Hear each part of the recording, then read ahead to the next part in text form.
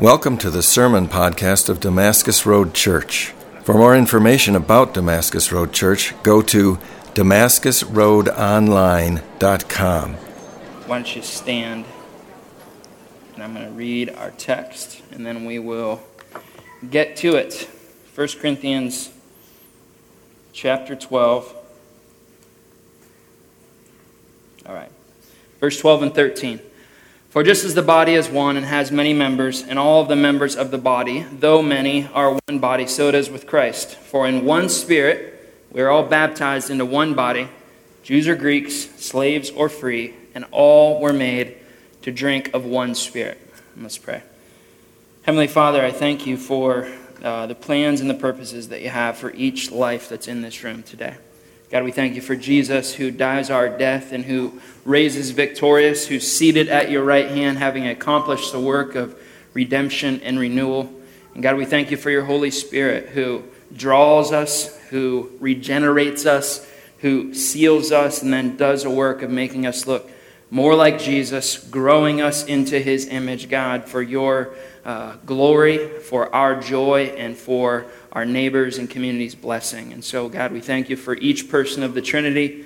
And God, as we kind of turn a corner in this series and start to talk about the Holy Spirit in a way that there's a lot of conversation and some controversy and some division around, I just want to ask that you would keep us from that, God, that you would keep us from unnecessary conversation, unnecessary controversy, and that you would unite our hearts around the person and work of Jesus, around the faithfulness of the Holy Spirit and the things that he intends to do, God, so that we can know him, so that we can worship him, and so that we can enjoy him for everything that he is. God, lead us where you want us to go today, and we'll thank you for it in the good name of Jesus. Amen. Go ahead and have a seat. So if you're a guest, let me do two things, tell you two things about DR, and then I'll let you know kind of where we're going. During the summertime, everyone kind of panics because it's freezing cold 9 months out of the year, and we're afraid that we're going to miss one good weekend away with nice weather. And so our attendance kind of goes down, which is cool, but we try to take topics during our summer series that lead us toward a little bit more depth, a little bit more maturity, and we talk about things that are tenets of our Orthodox faith that help with the implication of how we join together, how we grow together, how we mature together. And so this series, the Holy Spirit, is one of those. And we're going to talk today about the baptism of the Holy Spirit, which is a reasonably controversial topic, but hopefully you'll see that it's really a wonderful blessing and be excited about that. Whenever you talk about controversial topics, there's some language that we put around this at DR, and we say that that's close-handed and open-handed issues. When we talk about close-handed issues, we talk about things like Jesus is God, the Bible is true, people are sinners and broken and need a Savior, and his name is Jesus, and he died on a cross, and when we place our faith in God's grace, he saves us. Close-handed issues that we're willing to argue over, that we're willing to divide over. These are things that are non-negotiables at DR. And to be honest with you, that list is not very long. I think that a church whose close-handed list, the longer it gets, the weirder the church gets. And so we try to keep that list as short as we can, and we try to emphasize the patterns in Scripture of God's redemptive work through the personal work of Jesus. Open-handed issues are things that are important, and things that lots of people who love God, lots of people who know their Bible, lots of people who want to obey God differ on. And we want close-handed and open-handed issues here at Damascus Road. We actually, in our membership class, say, if you want a clean, neat, orthodox, believe this or you're out, we aren't the church for you. We want a lot of diversity because in that diversity we think God challenges and sanctifies and grows us. And our elder board is a good kind of picture of that. Lots of people coming from different places with different perspectives, all trying to get to a proper understanding of the Bible and of the person and work of Jesus. And it's been a growing experience to sit in a room with a guy like Matt, who's coming from a different place than I am. And I feel like I know Jesus better because Matt doesn't always agree with me, right? And so this is one of those topics where I'm looking for you to do two things. One is I'm looking for you to be bold in your belief. I'm looking for you to If you feel like God has taught you something, I'm looking for you to be bold in the belief that God taught it to you. I'm also looking for you to be humble, to be teachable, to be open to God continuing to develop and grow and mature you. You see, if we have belief that's just bold, it's abrasive and obnoxious. And if we have belief that's just humble, it's not as stout and strong and steady as it needs to be. And so we need both. And so today we're going to head toward a continuation of our study on the Holy Spirit. And we're going to look at this idea of the baptism of the Holy Spirit so that we can, here's our vision statement, know, worship, and enjoy the Holy Spirit for who he says that he is. We're looking to be introduced to the Holy Spirit by the Holy Spirit, starting in Scripture as our place to get the answers that we're looking for. And so I'm going to ask 3 questions today. And because this is one of those kind of summer series, it's more of a teaching than it is a preaching. And so I would encourage you to grab your bulletin. And on the back, I did have a bulletin. Did I throw it down over there? On the back is a place for you to take notes. And so I'm going to try to give you as much as I can for you to get started.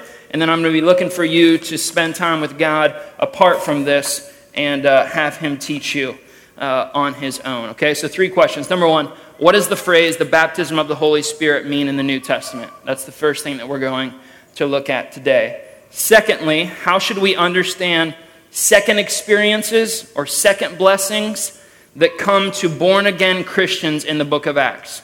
So how should we understand some of the miraculous things that happen in the book of Acts? And then number 3, are there expressions or phrases that are better suited to describe what the Holy Spirit does in empowering people after he has saved them? Okay, those are the 3 questions that we're going to look at here today. And if you are new to DR, please understand this is just us kind of trying to move some space, move the chairs to the outside of the room, and let's just kind of sit in the middle and try to hear from God. So, first question, what does the phrase baptism in the Holy Spirit mean? What I want you to picture is if you were to draw a square and then put a cross in the middle of that square, you get 4 quadrants. And to help us understand the ways that we can identify what we believe about this, there's 4 things that you can understand about the baptism of the Holy Spirit. First is you either believe in 1-stage or 2-stage filling of the Holy Spirit. And I'll explain these. Next, you either believe in experiential or non-experiential. So 1 or 2, experiential or non-experiential. If you believe in 1-stage baptism of the Holy Spirit, what you believe is that when God saves you, he baptizes you in the Holy Spirit. It happens in how many stages?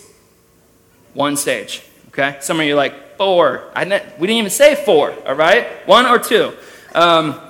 1 stage. So God saves me, God baptizes me. If you believe it's in 2 stages, you believe that God saves, and then later on, he baptizes you in the Holy Spirit. So it happens in 2 stages. You either believe in 1 stage or 2 stage, and then you either believe that it's experiential or non-experiential. In other words, you believe that when it happens, something kind of observable and miraculous and maybe indescribable happens at that time. You have some kind of experience. And so if you're 1 stage, non-experiential, you believe that God saves you and baptizes you in his Holy Spirit, and that you do not have an ecstatic experience that goes along with that. If you believe in 1 stage and experiential, you believe that God saves you, baptizes you, and that some kind of outward expression, manifestation of the Spirit occurs. You have some kind of experience. So if we're laying this whole thing out, 1 stage, 2 stage, experiential, non-experiential, and all of the combinations that kind of go along with that. 7 times in the New Testament, the baptism of the Holy Spirit is directly referenced. 7 times. The first 4 are John the Baptist prophesying that Jesus would baptize in the Holy Spirit. Now, John the Baptist shows up in the New Testament, in the Gospels, and he's baptizing people with what? With water, yeah. And so John the Baptist is saying, I baptize you for this purpose and through this medium, but Jesus is going to come, and he's not going to baptize the way that I baptize. He's going to baptize in the Holy Spirit. The first 4 of 7 are simply John saying that it's going to happen. And so we don't have a description of what it is, We just have a description that it's going to occur.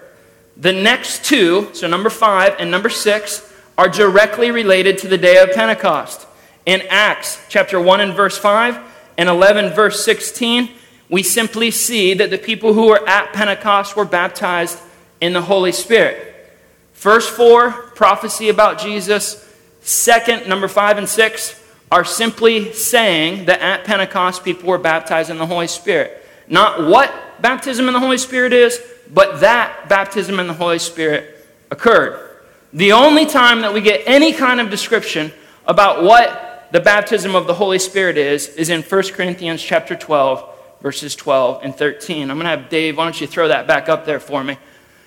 1 Corinthians chapter 12, verses 12 and 13. We read it at the beginning, but I want you to read it again. For just as the body is one and has many members, and all of the members of the body, though many, are one body, so it is with Christ. For in one Spirit we are all, what? We're all baptized into one body. Jews or Greeks, slaves or free, and all were made to drink of the Spirit. The only time that we get a description about what the baptism of the Holy Spirit is, Paul is writing to a church who is grappling with what their relationship to the Holy Spirit ought to be. And he says that the baptism of the Holy Spirit is the Holy Spirit taking individuals that he has saved and putting them in the same what? Same body, which is another word for what? For church. That the baptism of the Holy Spirit is that when God saves me, he takes me and he puts me in a community, he puts me in a family of which the father of that family is God.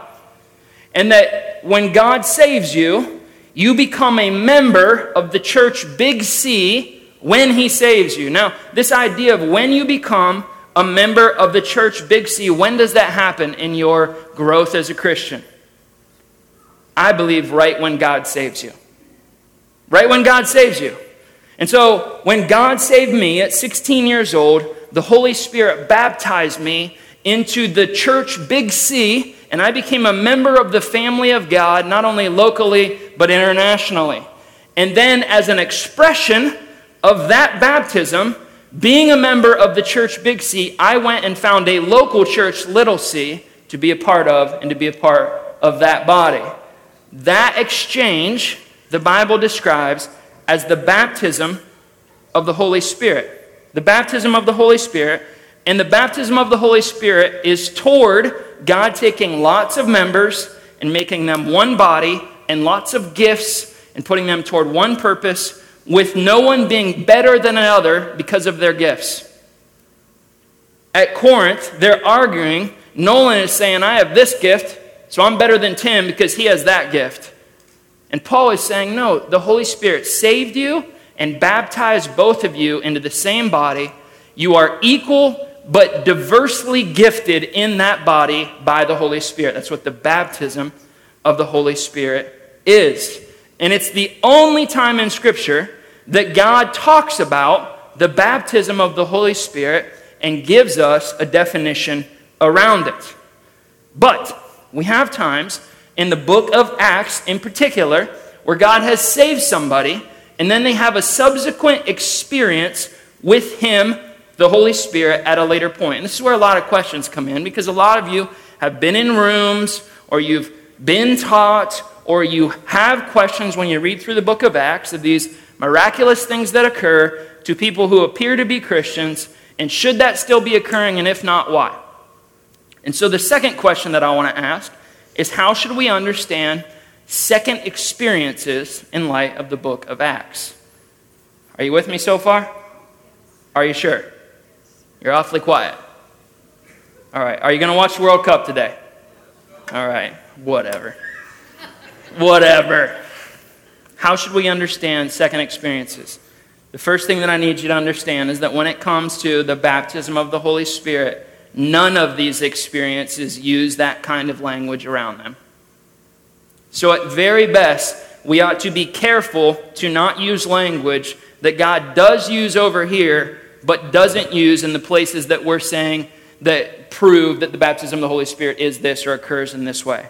3 specific places that the baptism of the Holy Spirit occurs. Acts chapter 8 with Samaritans, Acts chapter 10 with a guy by the name of Cornelius, and Acts chapter 19 with the Ephesians. And I want to briefly look at all of them in regards to this idea of a second experience or a second blessing. The Samaritans in Acts chapter 8, God promised in Acts chapter 1 that the gospel was going to start in Jerusalem and then it was going to spread outward. And whenever it spread outward, wherever the gospel is, the Holy Spirit is. And so in Acts chapter 1, you see God dealing with the church at Jerusalem in 1, 2, 3, 4, 5, 6, and 7. In Acts chapter 7, Stephen is martyred for preaching the gospel to the religious leaders. In Acts chapter 8, there are some Samaritans who receive the gift of the Holy Spirit. Not the baptism, the gift of the Holy Spirit. And here's what I believe is happening. I believe that the point is not so much that they receive the Holy Spirit, it's who received the Holy Spirit. Here's what you need to know about Samaritans. Samaritans were racial half-breeds in that culture, okay? Don't take offense to that. That's just a description of what they were. They were part Jew and part Gentile. And because they were half of each, both sides hated them. In fact, Jews didn't even believe that they were human beings. And so here's what I believe happens. God says, I'm going to start the gospel in Jerusalem, and then it's going to go to Judea, and then it's going to go to Samaria. And in Acts chapter 8, the gospel has gone to Samaria, and the Holy Spirit comes upon Christians at Samaria, I think, to make the point that the Holy Spirit isn't just for a specific group of people, but is for everyone. And I think in this day, if you were a Jewish person and you looked and a Samaritan was being filled with the Holy Spirit, your response was, if the Samaritans are getting it, anyone can get it. That's what I think is going on in Acts chapter 8. In Acts chapter 9, Peter has a dream. And in the dream, God says to Peter, I want you to eat things that you weren't able to eat earlier. I want you to, or this is Acts chapter 10. I want you to eat of pork, and I want you to eat. And Peter says, yo, man, I don't do that. I'm Jewish.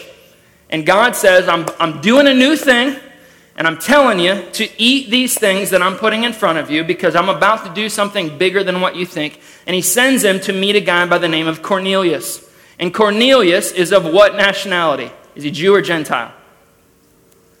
He's Gentile. He's Gentile. And Peter preaches the gospel to Cornelius, and Cornelius is filled with who? With the Holy Spirit. He wasn't a Christian before. He receives the gospel, and he's filled with the Holy Spirit. And so you see this expansion of the gospel, starting in Jerusalem, into Judea, into Samaria, and then into the uttermost.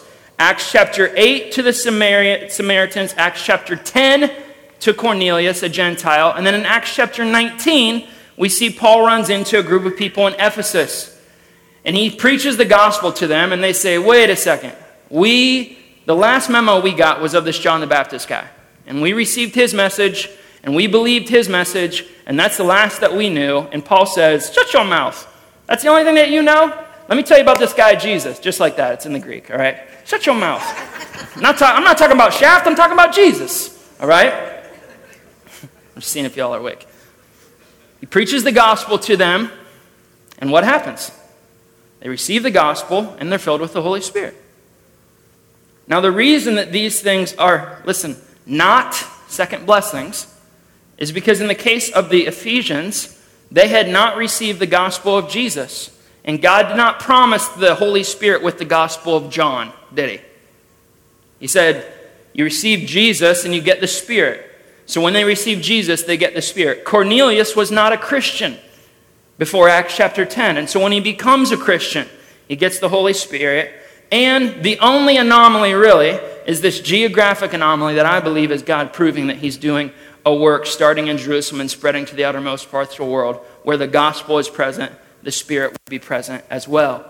And so there's explanations for all of these second experiences and all of these second blessings. There's specific definition around the baptism of the Holy Spirit in 1 Corinthians chapter 12 that allows us to kind of settle into giving ourselves some parameters of what this is and what it isn't. And so when we're talking about the baptism of the Holy Spirit, what are some expressions or phrases that help us to better utilize and better understand what God is up to? All right, are you still with me? I know that was thick. Now we're hopefully going to get a little bit more practical. The first thing that I want you to understand is this. Regardless of whether or not you're one-step or two-step, experiential or non-experiential when it comes to the baptism of the Holy Spirit, we want to emphasize that the gift of the Holy Spirit is received through grace. The gift of the Holy Spirit is received through grace.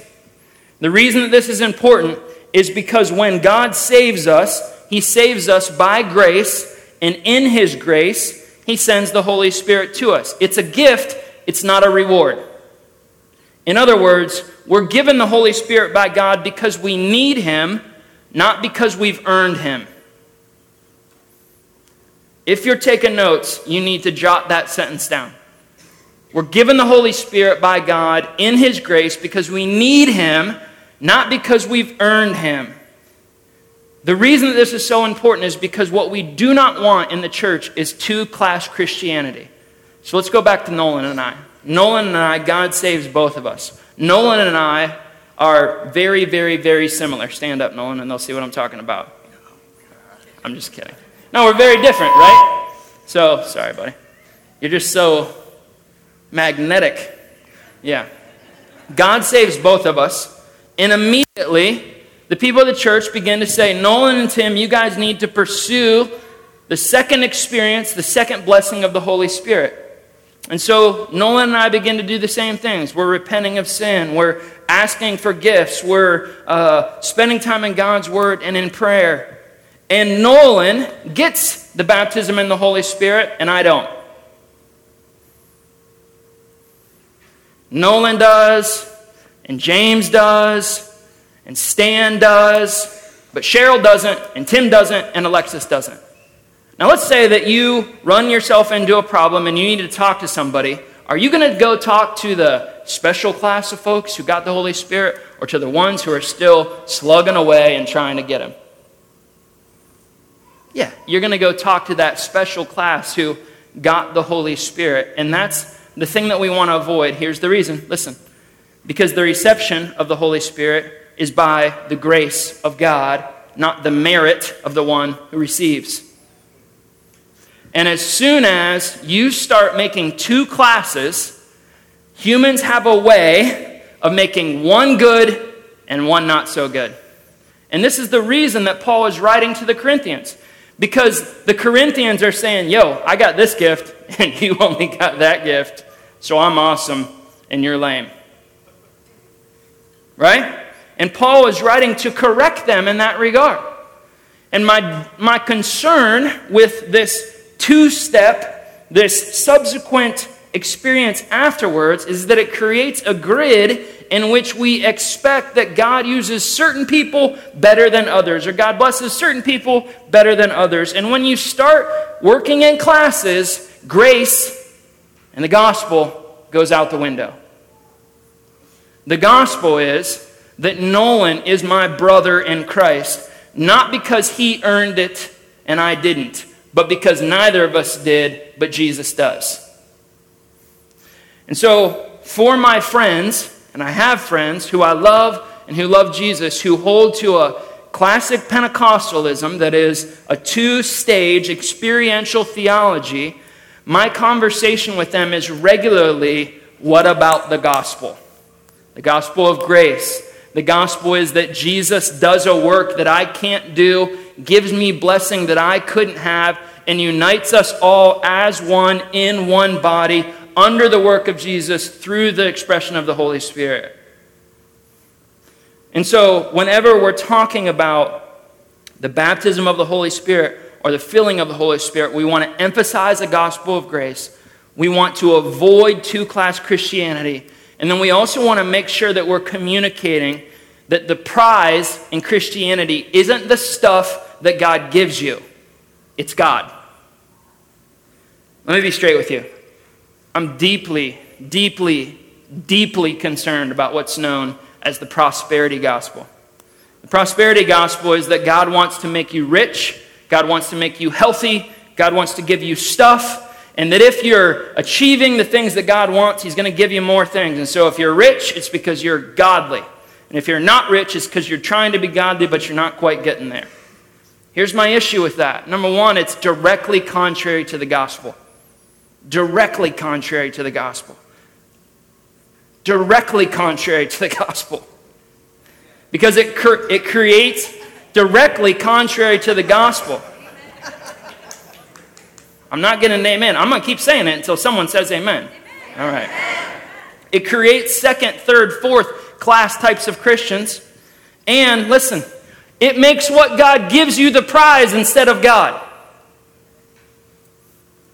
God doesn't save me to give me a Bentley. He saves me to give me Jesus. And let me be straight with you. God didn't save you to give you a miraculous spirit-filled experience. He saved you to give you Jesus. And those who have Jesus have the Spirit.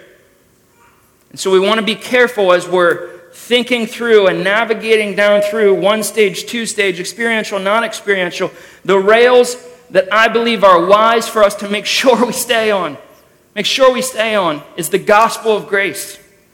The oneness, the unified, the no-class Christianity, and the fact, the truth, that the great prize for a Christian is Jesus Christ, not anything else. And when we start to add to Jesus Christ, we diminish him at our fault in not giving him the glory that he deserves. So whenever we're talking about what are some things that we can use to understand this, we want to set those rails up. Number two, we want to acknowledge that there are different levels and speeds of growth, empowerment, and maturity. We just brought Michael up here and prayed for him. Let's say that Michael and I both, God saves us both, and we start on the very same day, and we're asking the very same things.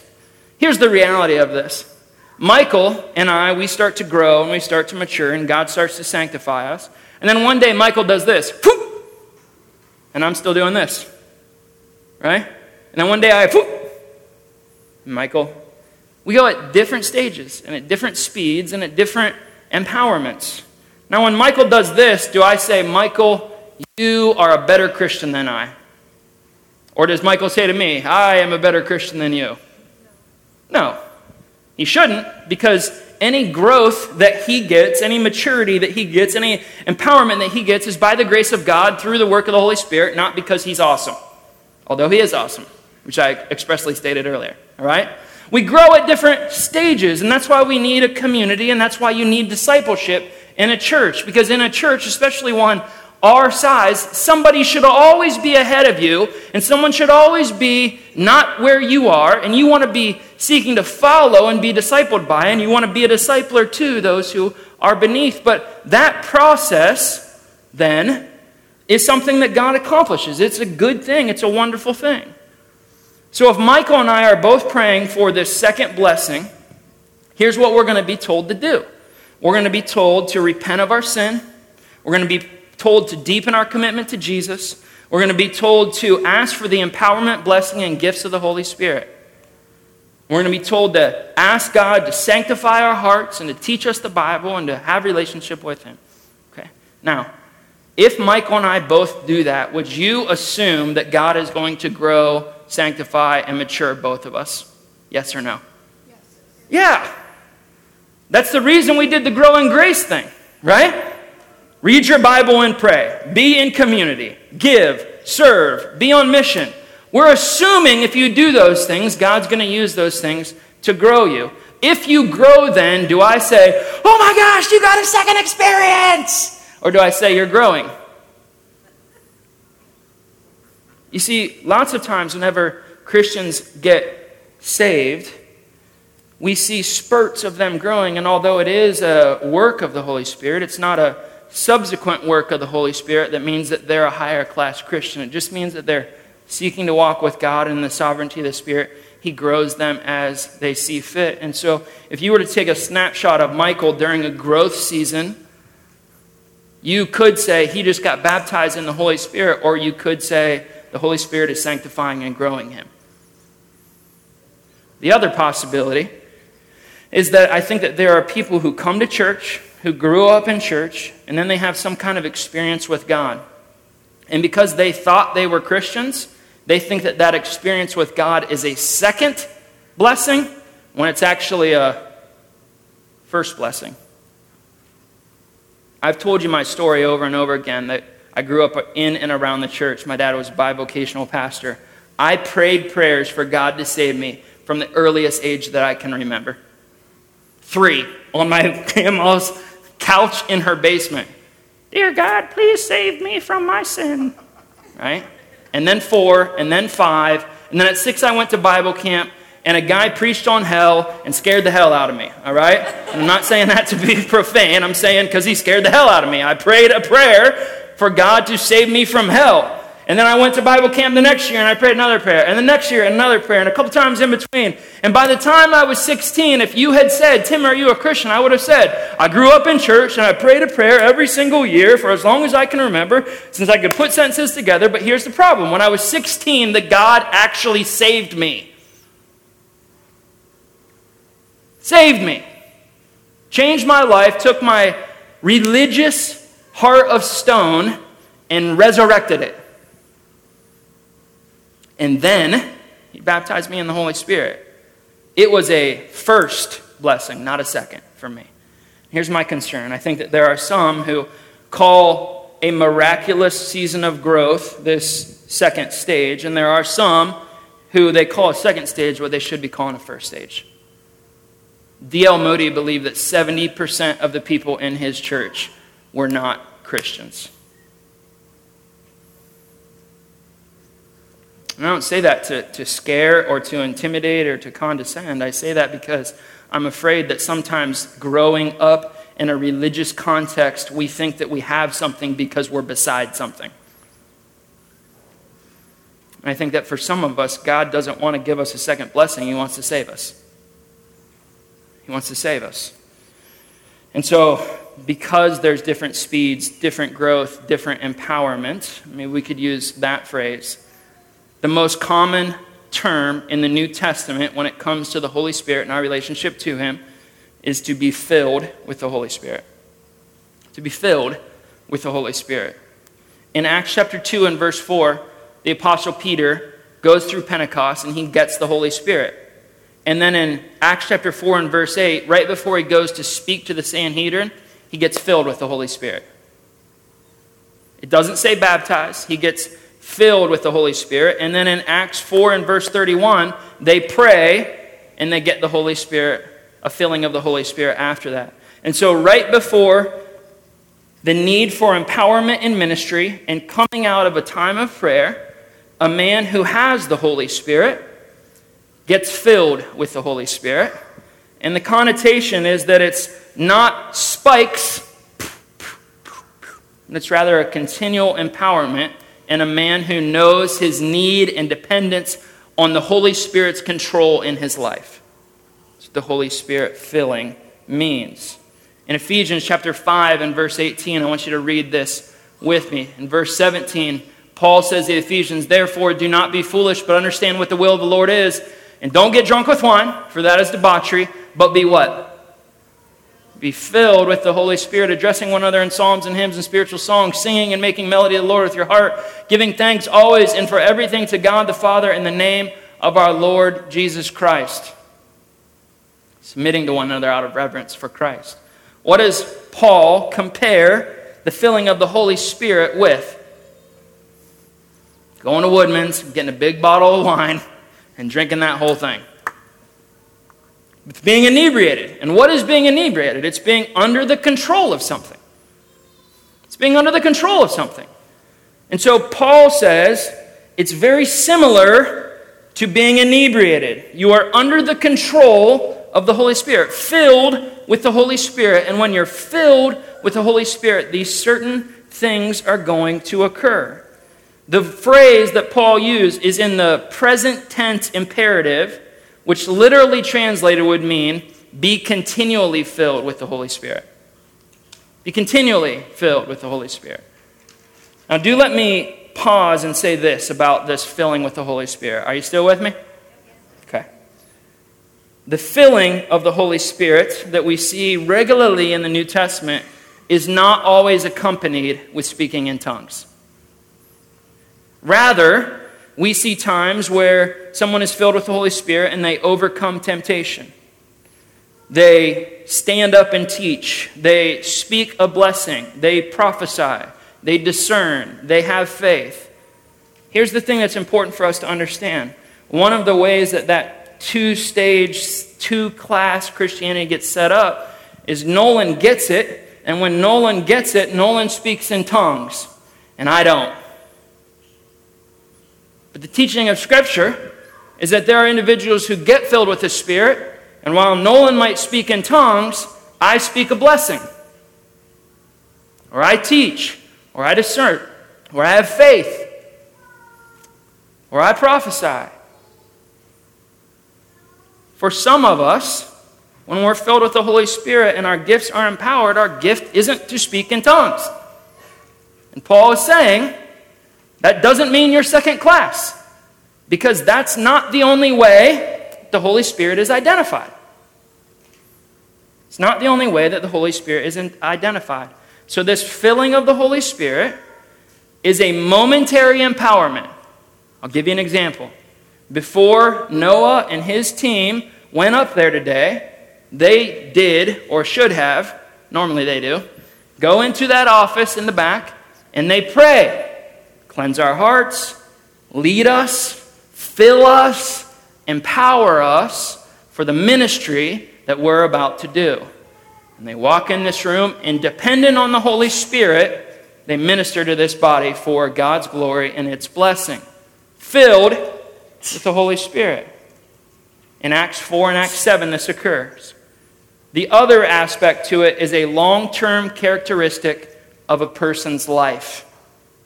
That guy is filled with the Holy Spirit. Here's my concern, guys. We've taken this phrase, pulled it out of Scripture, created two classes and two stages, and we give people the expectation that the Holy Spirit is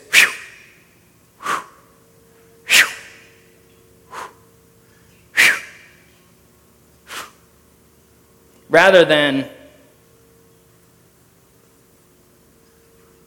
now other times where a man or a woman who is filled with the Holy Spirit, God is going to do something miraculous, yeah.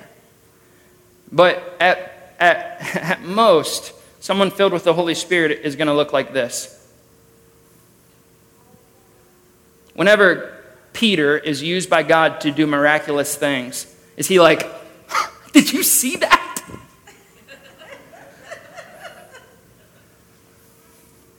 Does he get a TV show and sit on a gold throne and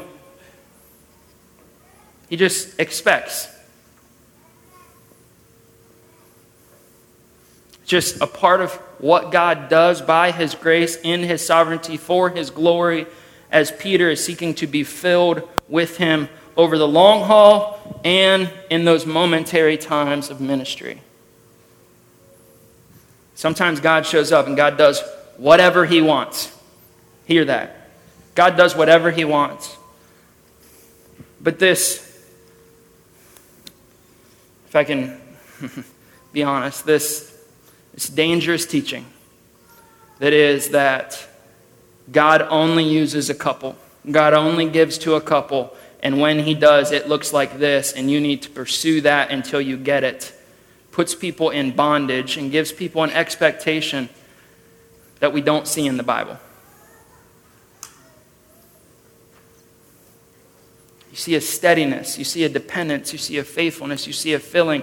You see a group of people who they step out the door and they say, I'm dependent on your work. And if God strikes lightning, they say, thank you, God. And if they go through an ordinary day and God's faithful in it, they get to the end and they say, thank you, God. But they're not longing for the next lightning strike, as it were. They're longing to be with God and be filled by His Spirit. So 3 things that I want you to consider, and then we'll be done. Today, I want you to consider and listen to the Spirit about whether or not you have been saved and baptized into the body. That quote from D.L. Moody haunts me. And I get a little fearful to say that I want you to regularly consider whether or not God has saved you. But I know my story, and I know the story of so many of you. That there came a point where you realized that you were religious, but not a Christian. So I don't say it to create doubt, I say it to create security. Because I either want you to get to know that God has saved you, or I want you to get the rest that God has saved you. But in either case, I want you to walk out of here, listen, today, knowing.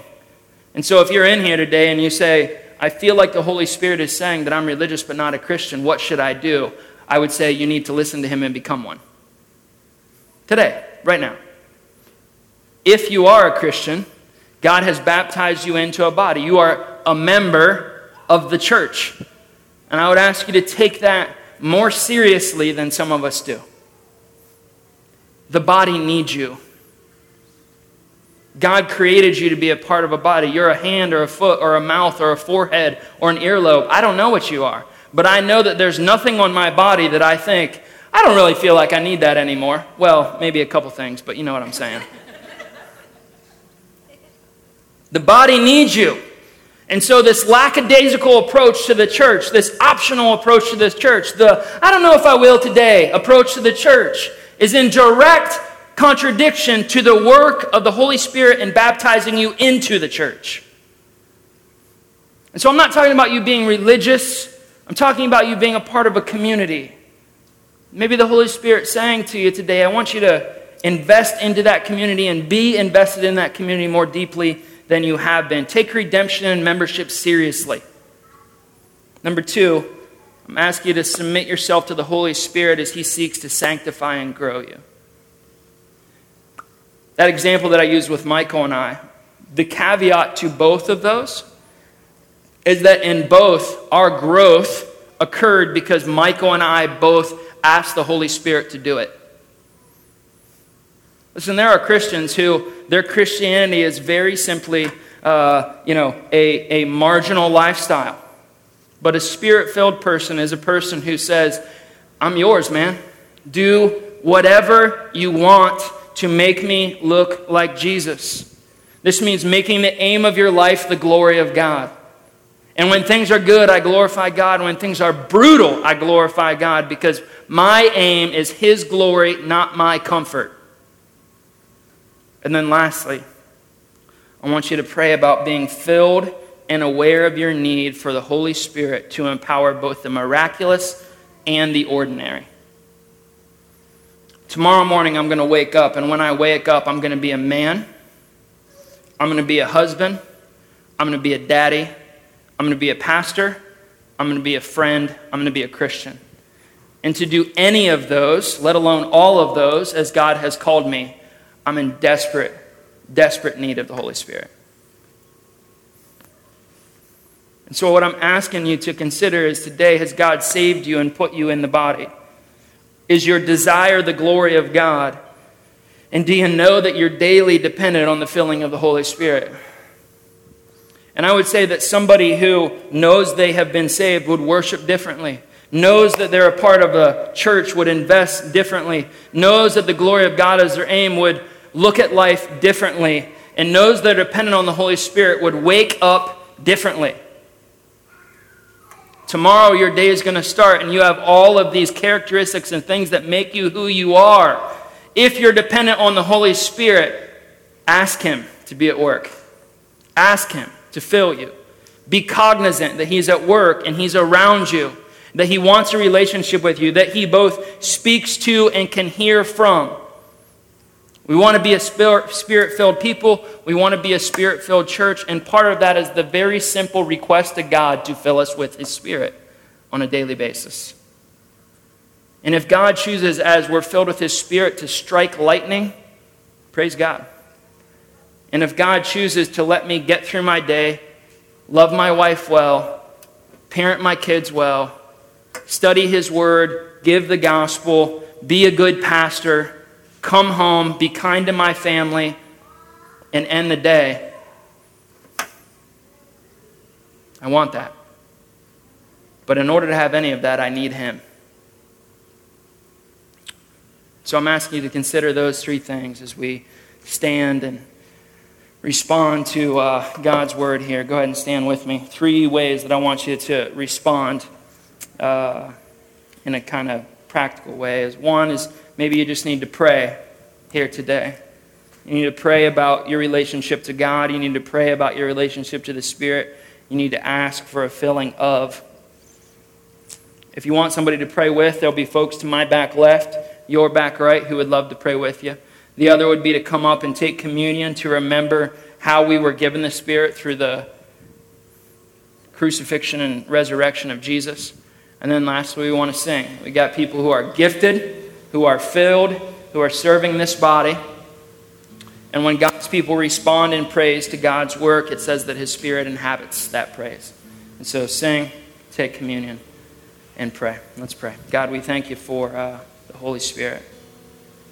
And God, I pray that you are glorified today with my attempts to study your word and communicate it as faithfully as I know how.